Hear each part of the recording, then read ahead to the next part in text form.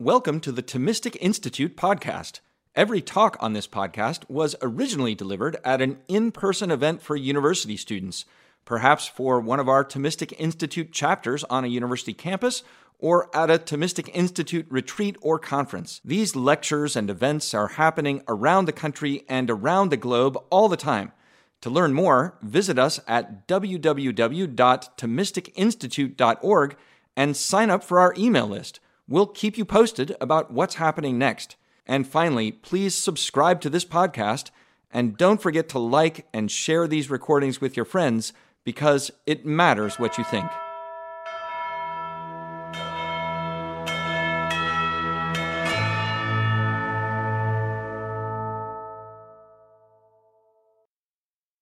Wrath and love. Do the Old and New Testaments have the same God? The issue that we're addressing, the image of a harsh, wrathful God in the Old Testament, presents a challenge for those seeking to understand the biblical God, especially in a culture like ours that tends to see God as a big, celestial smiley face. How can a big smiley face in heaven be wrathful, unhinged, an inciter of violence, etc.? The former must give way to the latter. Even stronger is the challenge presented by the so-called new atheists who point to the Old Testament in order to disparage belief in the biblical God and as evidence that God does not exist. And they do not mince words. One notable among them, Richard Dawkins, calls God a moral monster, as well as a child abuser, a malevolent bully, and a warmonger who gives commands for ethnic cleansing and bloodthirsty massacres with xenophobic relish. Further, he is petty, a control freak, and vindictive. Strong words, to be sure. I should also note that while issues with the God of wrath of the Old Testament are, in a sense, quintessentially modern, they're at the same time as ancient as the church itself. There was an ancient heresy known as Marcionism that held that the harsh God of wrath and of strict justice of the Old Testament and the God of mercy and redeeming love and grace of the New Testament are so antithetically opposed and so irreconcilable that we're dealing with two entirely distinct gods. Marcion lived in the middle of the 2nd century AD. He held that the God of the Old Testament, or the God of Judaism, was a lesser God who created the universe, while the supreme God was the one that Christ made known for the first time. Finally, before proceeding, I should acknowledge a very good book on this issue is God a Moral Monster? Making Sense of the Old Testament, the Old Testament God, by Paul Copan. This book tackles this issue exhaustively, and I'll be borrowing from it heavily, though he's not a Catholic author, which results in minor shortcomings, in my opinion, but they're only minor. So, at the outset, and the wild charges of the new atheists notwithstanding, we must address the importance of not overplaying or exaggerating the image of the wrathful God of the Old Testament, one that distorts the God of the Old Testament as a celestial child abuser who is unhinged like a dysfunctional parent with anger issues and who is thirsty for vengeance. He's instead a God slow to anger and rich in mercy. A serious examination of the Bible shows that and leads us to say, hold on there with your distortion of the God of the Old Testament. And for Exhibit A, consider this celebrated Old Testament passage naming the divine attributes. The Lord, a God merciful and gracious, slow to anger and abounding in mercy and faithfulness, keeping merciful love for thousands, forgiving iniquity and transgression and sin. Exodus 34, 6-7. This passage is by no means isolated or a one-off.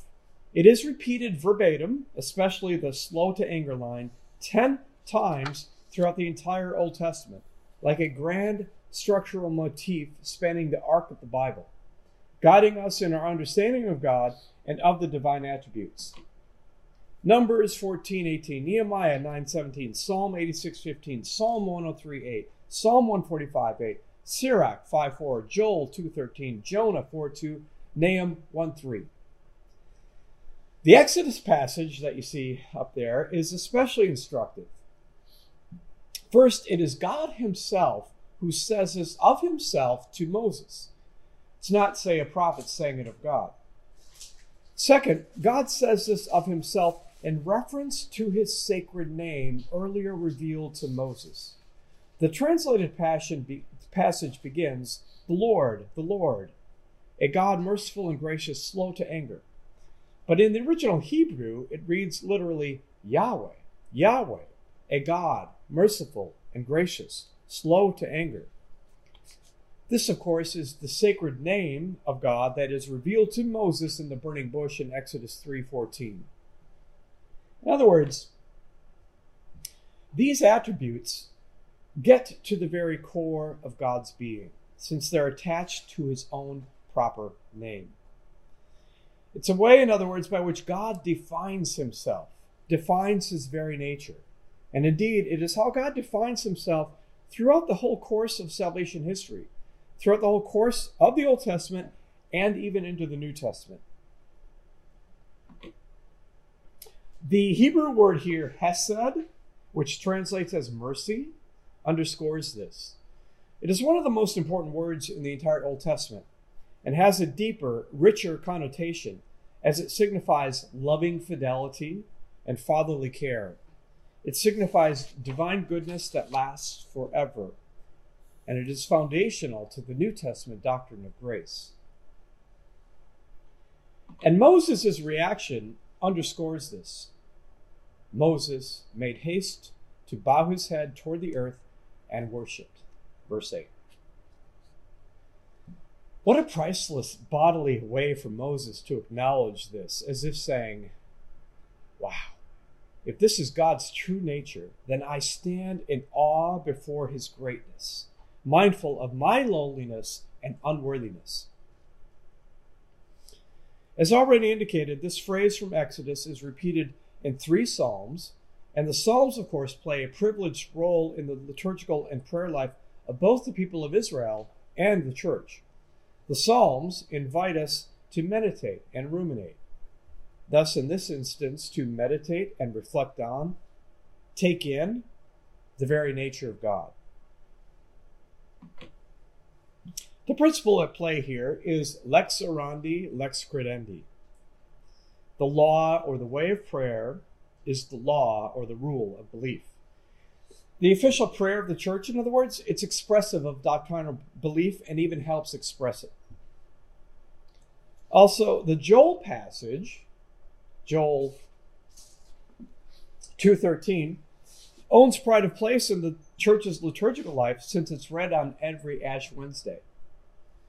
In other words, the church calls to mind this image of God as slow to anger and rich in mercy at the beginning of the most sacred time of the year, which is the season of mercy, repentance, forgiveness.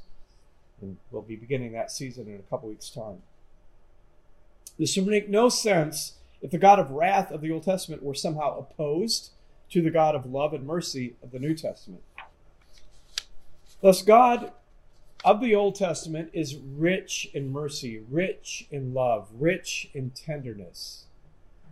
Though these become the dominant hallmark features of God in the New Testament, it's not as if these hallmark features are absent from God in the Old Testament.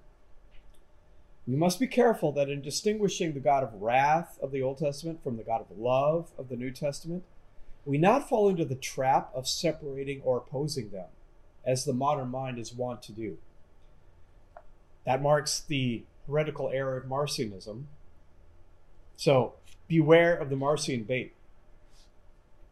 There is profound continuity in the divine attributes between the Old and the New Testament. Indeed, it's not as if God's wrath is itself absent from the New Testament. We get 10 total references to God's wrath in St. Paul, such as his warning against, quote, the wrath of God coming upon the disobedient, Ephesians 5:6, or upon, quote, all the ungodliness and wickedness, Romans 1:18. Short of the Marcion error, it is also to distort the biblical notion of the divine wrath, to see the God of the Old Testament as somehow undergoing like a change of heart in the New Testament. So maybe it's us who have an issue with properly understanding wrath in God than so much an issue with God himself.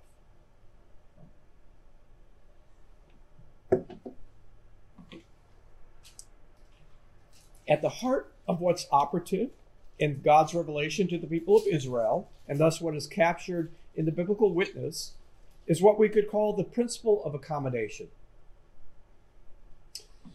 In short, the principle of accommodation, it means that God accepts his people where they're at and doesn't give them more than they can handle or impose a moral standard that the people of Israel weren't ready for. He doesn't demand too much of them and accommodates his manner of speaking to them. Sometimes this means speaking to the ancient Israelites in ways that they can better understand and relate to, such as using anthropomorphic metaphors for God, like walking in the garden, Genesis 3:8, or attributing human-like actions to God. Quote, God repented of the evil which he thought to do to his people, Exodus 32:14. These are analogous, say, to parents speaking baby talk to their babies. Just as it would be a mistake to identify baby talk with the normal and proper speech of full-grown adults, so would it be erroneous to affirm that the very human-like attributes of God in the Bible are somehow expressive of God's proper nature, especially when these attributes are metaphors, pure and simple. Sometimes the principle of accommodation means commanding the ancient Israelites to do things that, though offensive to us in the 21st century, would have been consonant with them in their ancient Near Eastern cultural milieu.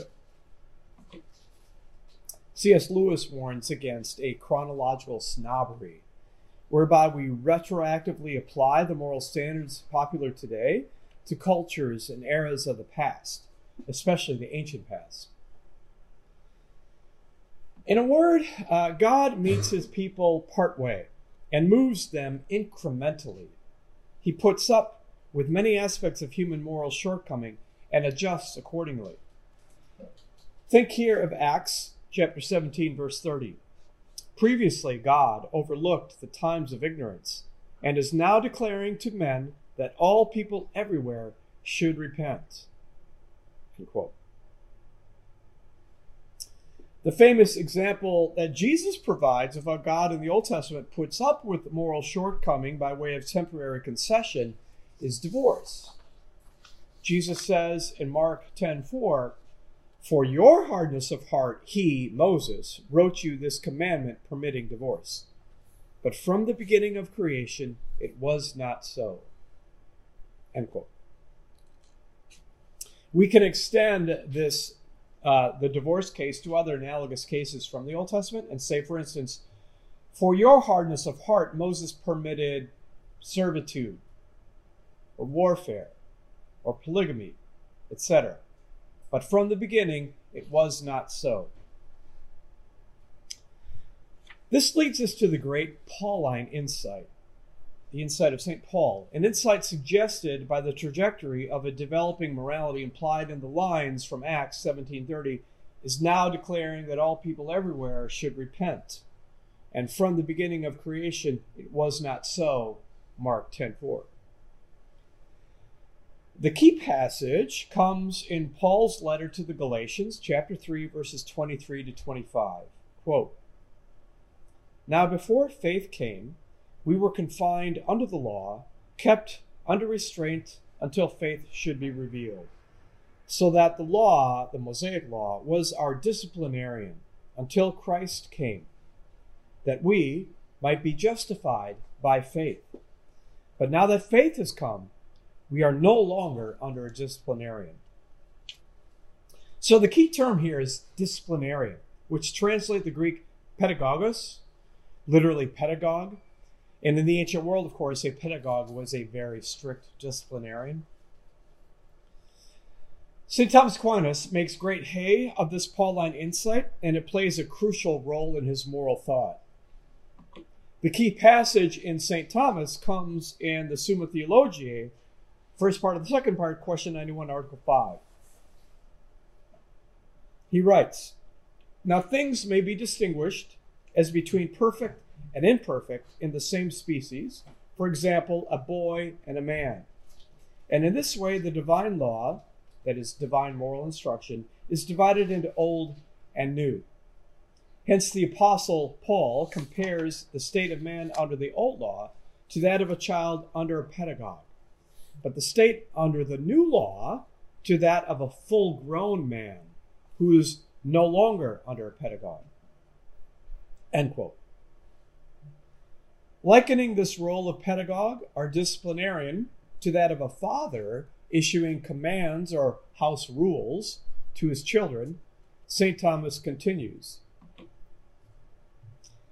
"As the father of a family issues different commands to children and to adults, so also does the one King God, in his one kingdom, give one law, or one moral instruction, to men while they were yet imperfect, and another more perfect law, or moral instruction, when, by the preceding law, they had been led to a greater capacity for divine things." End quote.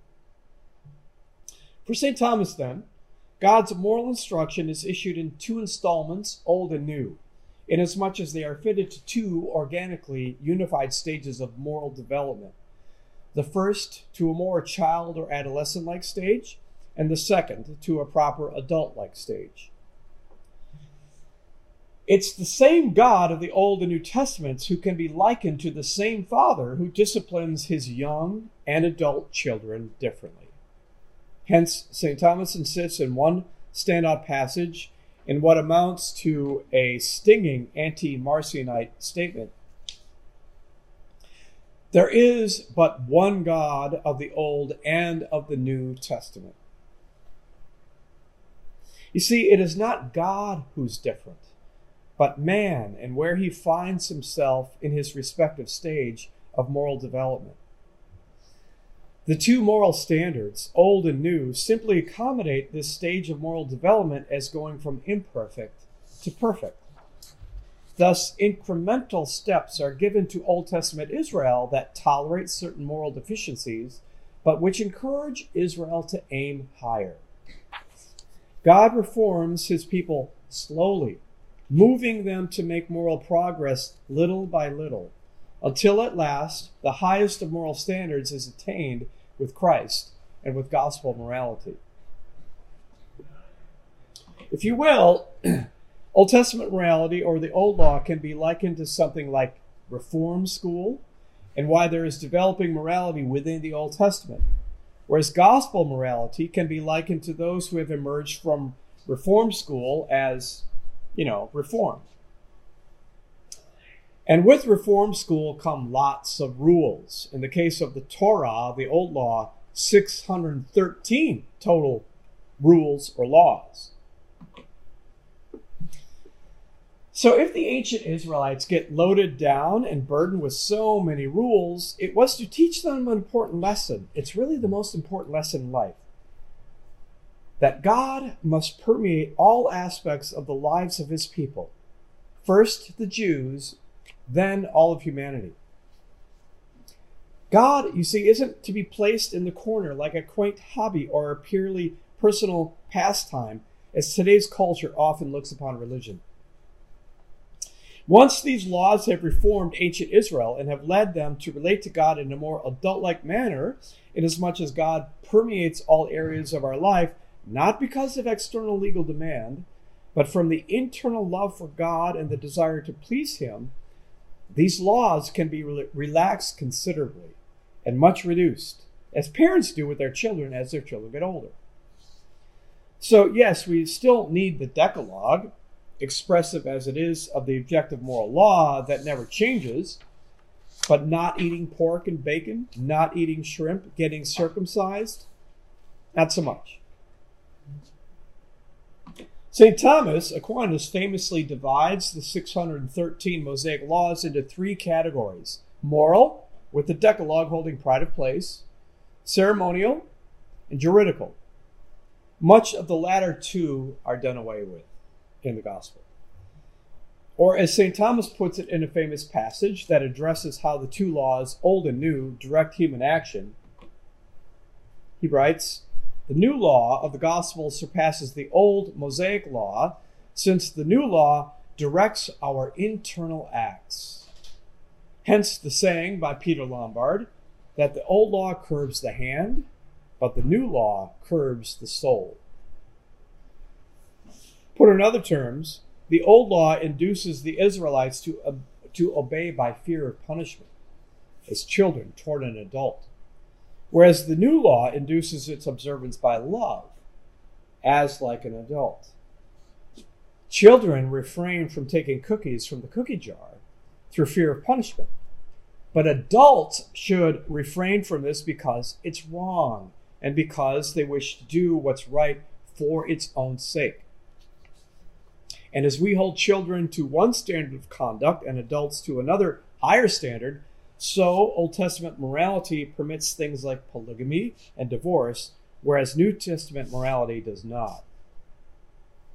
Which is to say, the Old Testament and the Old Law cannot be taken out of context of the whole arc of salvation history. It would be like taking the adolescent out of the arc of developing from childhood into adulthood and saying that in the adolescent we can see what it means to be fully human. Even the Old Testament in its own language points towards this. The prophets, especially Jeremiah and Ezekiel, proclaimed that a new and enduring covenant was coming, one where God's moral standard should be written on the human heart.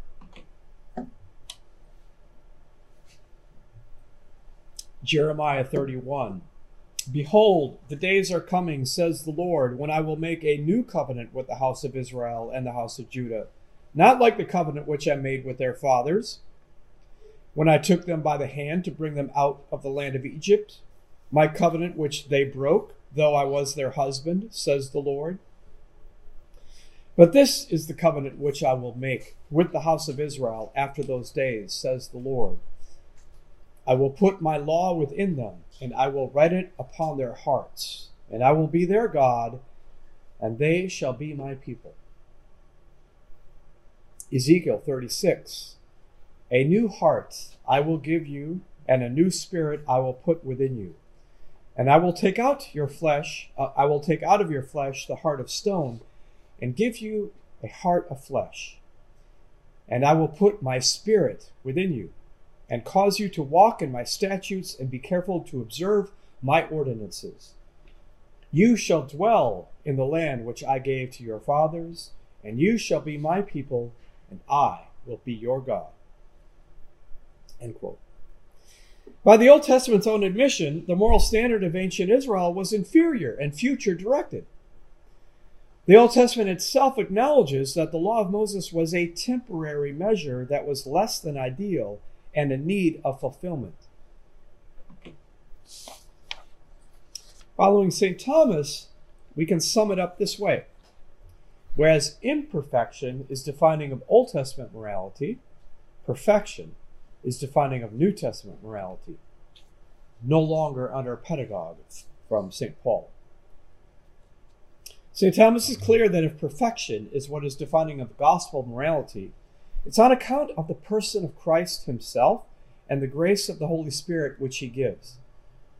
For Aquinas, gospel morality consists primarily in the grace of the Holy Spirit itself. It is the person of Christ and the grace of the Holy Spirit that he gives that makes moral perfection possible. Indeed, it makes participation in the very holiness of God possible.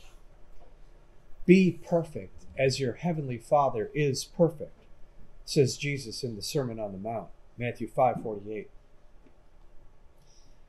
Our relationship with the person of Christ, animated by the grace of the Holy Spirit, implies a transformation of our moral comportment in a way that suits the moral maturity of a reformed person, reformed by grace, who acts, quote, no longer under a pedagogue.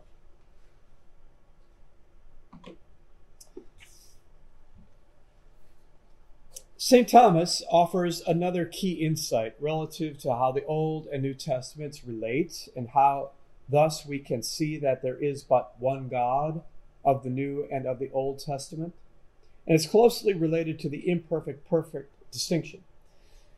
It's the distinction between the physical or earthly and the spiritual or heavenly, eternal. And more importantly, how the two parallel each other, so that the former, the physical or the earthly, anticipates, sets the stage for, prefigures, represents the latter, the spiritual, the heavenly, the eternal. He writes, "This good, to which God's law orders us, may be twofold. First, it may be a physical and earthly good, and to this man was directly ordained by the old law. Thus, at the very outset of the law, the people were invited to the earthly kingdom of the Canaanites. Second, it may be a spiritual and heavenly good, and to this man is ordained by the new law. Thus, at the very beginning of his preaching, Christ invited men to the kingdom of heaven, saying, 'Repent, for the kingdom of heaven is at hand.' Matthew 4:17. Hence Augustine says that promises of temporal goods are contained in the Old Testament, for which reason it is called Old, but the promise of eternal life belongs to the New Testament." End quote. In this respect, the two testaments taken together act like the sacraments, in which a physical sign, water, bread, wine, oil, words, points to a deeper spiritual encounter with the person of Christ. So what St. Thomas offers us is a sacramental read on the way the two testaments and the two laws relate to each other. So applying this to the numerous dietary and ritual cleansing laws concerning clean and unclean, purity and impurity of the law of Moses, what they signify and point toward is a much deeper spiritual truth. Unless we are morally clean and spiritually pure, we risk spiritual death. Uncleanness symbolizes loss of life, ultimately the life of the soul. Israel's washing and eating habits were loaded with profound theological significance, in other words. These dietary and ritual cleansing laws stand for Israel's call to live holy lives in everything. We lose the real significance and import of these laws concerning clean and unclean if we then get hung up on what they mean on a purely physical level. Think of how the sacrament of baptism, the physical bath, signifies deeper spiritual cleansing. And we would miss out on the real significance and import of baptism if we see it as nothing more than a physical bath. As for ancient Israel's enemies, like the Egyptians, the Philistines, or the Amalekites, whom God commands to be put to the sword, down to the last woman and child, which leads some of the new atheists to declare that the biblical God is a genocidal warmonger, these enemies stand for the powers of darkness, the powers of sin, hatred, envy, that is, anything that stands opposed to God, and thus opposition to God's determination to set things right, to set things back in proper order, and to put asunder sin and death. At bottom, then, the wars between Israel and its enemies signify that the spiritual life is a battle. First, a battle within, against one's own sinful tendencies and disordered attachments. And second, a battle without, against the hostility that you're guaranteed to face if you're committed to the gospel. If they persecuted me, they will persecute you, Jesus says in John 15:20. Just consider what kind of hostile reaction you'll encounter if you make it clear you stand with the church on, say, the definition of marriage, to just choose one simple but obvious example. On a deeper level, these Old Testament holy wars thus signify the clash of two world orders, the world of sin and disorder versus the world of living in right accord with God and of being ordered to or back online with God. The God of Israel is a warrior who opposes all that distorts the true image of God and all that mars the divine image in human beings, all that threatens true human flourishing. So when we read, for instance, in Exodus 17:8, in those days Amalek came and waged war against Israel, we should read this ultimately to mean, in those days, the enemies of God came and waged war against the friends of God. Or, in those days, the wicked and evil came and assaulted the virtuous and the holy. Or, in those days, the devil came and assaulted God's holy people. Likewise, when we read further in verse 13, and Joshua mowed down Amalek and his people with the edge of the sword, we should read this ultimately to mean, and God's holy people overcame God's enemies with the help of the Lord. Or, and God's holy people vanquished Satan and all the wicked with the strength of the Lord. Or even, and God's holy people vanquished their own sinful tendencies through the grace of God. This is how Origen, the ancient church father, understood Israel's wars with the Amalekites and its other enemies. Even the Old Testament text itself suggests all this, as God's judgments fall on those practicing evil and wickedness. And this includes the Israelites themselves, as St. Paul makes clear in Romans 1-3.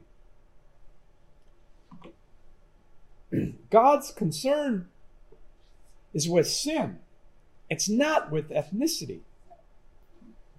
Thus, the issue with the Canaanites was their false and immoral idolatry. Exhibit A, child sacrifice to the god Molech. Exhibit B, ritualistic orgies, whereby they believed that the more sex they had in their sacred places, the more this would stimulate the fertility god Baal to have sex with his consort Anna, in order to have semen, that is rain, fertilize the earth. So the real problem wasn't the Canaanites themselves, but their idolatrous way of life. As for the Amalekites, they were so bent on destroying Israel that if they had had their way, Israel would have been wiped off the map. And consider the role that Israel would play in the salvation of the world. We can see, if we consider that, then the spiritual peril the world would have been placed in had Israel been wiped out. Note, too, how the further we go in the arc of salvation history and the closer we get to the New Testament, the closer Israel gets to its spiritual redemption. The more the Old Testament, adjacently, leaves behind the physical call to battle against its political enemies.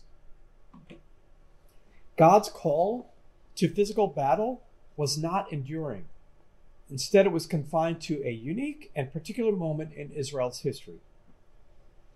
Relatedly, God's seemingly heavy-handed punishment of first-time moral offenses, like Onan getting killed by God for committing a primitive form of contraception in Genesis 38, verses 9-10, this shows that God is not to be trifled with, that he takes sin seriously. He will not tolerate sin and is determined to wipe it out, and is setting a precedent and sending a message in the way he deals with first-time offenses. This is how to read God's wrath, namely as God's absolute intolerance for moral evil and disorder. One last point on the warrior God of the Old Testament. When the biblical text speaks, especially in Joshua, of wholesale slaughter and total occupation by Israel, this is not to be understood literally. It was common practice in the ancient Near East to use stock expressions full of bravado in order to exaggerate one's military exploits, emphasizing total devastation. Every Near Eastern reader knew that this was hyperbole, and no one took it literally. Just as no one takes it literally today when their favorite sports team wins and they say their team blew away their opponents.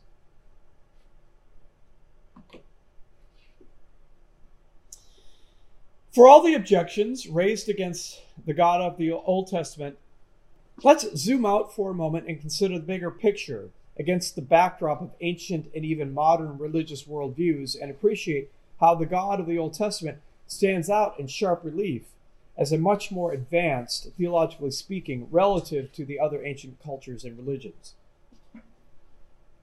So, for instance, the Old Testament reveals and introduces in the ancient world a robust monotheism. The God of Israel is the only God who exists. I am God, and there is no other. Isaiah 45. And God is King of all the earth. Psalm 47. Also, the God of the Bible is the ground, the source of all being. O Lord of hosts, God of Israel, who is enthroned above the cherubim, you are God, you alone, of all the kingdoms of the earth. You have made heaven and earth. Isaiah 37:16. The Old Testament reveals and introduces a God who is supreme, intelligent, wise, the almighty sovereign of the universe, and thus the ground, the source of all morality, and thus of all civilization. The Old Testament reveals and introduces the idea that history is going somewhere, that it has a point, and thus that history is not merely cyclical, same old, as one finds among the Mesopotamians, the Egyptians, or even in Eastern philosophies and religions with the doctrine of karma and reincarnation. The Old Testament reveals and introduces a God who has a global, cosmic, providential plan and who involves and engages humans as history-shaping participants, both for good and for ill, in that plan. Which is why, say, today, we in the United States in the year 2023 worship the God of the ancient Israelites. No one still worships the God of the ancient Romans, or the gods of the ancient Greeks, for instance, or the Egyptians, etc. For the Old Testament, we human beings are not pawns of fate. We're not at the mercy of the whims of the gods, such as we find in Homer, or Sophocles, or Virgil. Nor can human choice outdo God or frustrate his providential purposes. I should add that if Homer, Sophocles, and Virgil see human beings as pawns of fate and as subject to the whims of the gods, they do leave room for human choice or free will, though they have no clear idea how human choice is reconciled with fate and the will of the gods. And while human agents might be enlisted to carry out the will of the gods or even fate, seen most evidently in the case of Virgil's Aeneas, this is not in the least comparable to human choice being woven into God's providential plan. There is no divine providence, that is, no supremely wise and intelligible ordering of human history to a higher end in ancient authors like Homer or Virgil. Fate is a far cry from divine providence. Indeed, it is on account of the biblical revelation that the very questions that are invoked to call God's existence into question are even raised in the first place. Why does a loving, merciful God permit evil, we ask? Yet this question is predicated on and only makes sense if God is understood to be moral and holy. And only the biblical God is moral, loving, and holy. You will not find Mesopotamian gods or Greek gods or Roman gods who are moral and holy, or even stronger, are the embodiment, let alone the source of morality and holiness. For the other ancients, it is nonsensical to think that evil rules out God's existence, or even that God is moral. The gods of the ancients aren't moral.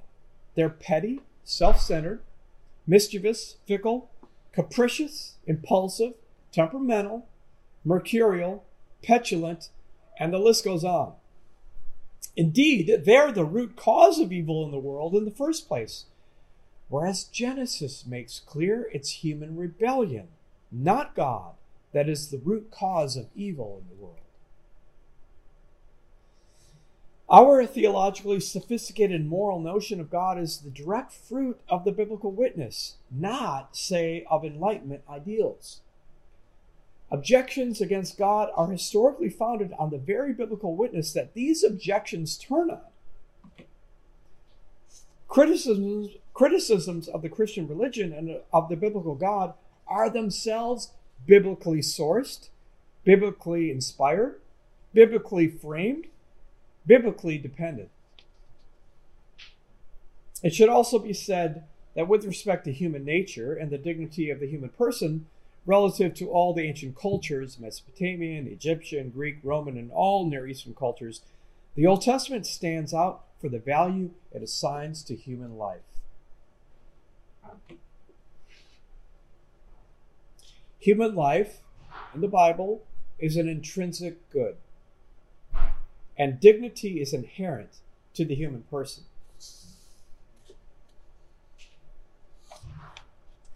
See, for instance, Psalm 138. You see it there on the screen. You formed my inmost being. You knit me together in my mother's womb. I praise you because I am fearfully and wonderfully made. My frame was not hidden from you when I was made in that secret place. All of the days ordained for me were written in your book before one of them came to be. And of course, Genesis 1:26-27, where man, male, and female is declared to be made in the very image of God. That is, every human being, male, female, free person, slave, Hebrew, Gentile, all are in the image of God. In other Near Eastern cultures, it was only the king who was the image of their particular god on earth.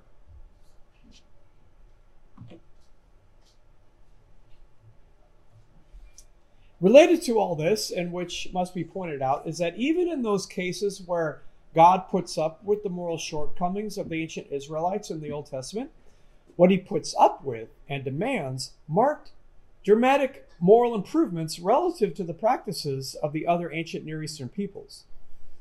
Put more strongly, some of the harsh and seemingly arbitrary Old Testament laws, though less than morally optimal, yet are often a striking improvement on what we see in the rest of the ancient Near East. They are a remarkable, previously unheard of legal and moral advance, such as laws concerning sexual morality, laws permitting divorce and polygamy notwithstanding. One of today's leading New Testament scholars, N.T. Wright, identifies sexual morality as, quote, one of the major differences between Jewish and pagan lifestyles, unquote, as the moral standard for sex was far more rigorous in ancient Israel than among its ancient Near Eastern neighbors. Genesis 2:25, they were naked and not ashamed. And Genesis 3:7, they knew that they were naked and sewed fig leaves together, make clear that sin corrupts human sexuality in a particular way. The first century Jewish historian Josephus notes how the Jews of his day had been, quote, set apart from the unnatural sexual practices that were otherwise prevalent among the pagan Gentiles. Another example of this higher moral standard relative to ancient Near Eastern peoples is how the ancient Israelites treated their enemies captured in battle. We find Israel hardly approaching the brutal and ruthless practices of its Near Eastern neighbors. For instance, the Assyrians flayed live victims. They impaled others on poles, and they heaped up bodies for show. One Assyrian king bragged about gouging out the eyes of his enemy soldiers and cutting off their ears and limbs, followed by displaying their heads all around a city. And dare I mention the penalty of crucifixion, devised and commonly used by the Romans? Thank you for your attention. Thanks for listening to this lecture on the Thomistic Institute podcast. The generosity of people like you makes this podcast possible. If you enjoy these talks, please consider showing your support at www.thomisticinstitute.org/donate. Your donation of even $1 helps us reach more college students and many others with the powerful truths of the faith, and it ensures that we can keep publishing top-notch lectures on this podcast. Thanks a lot.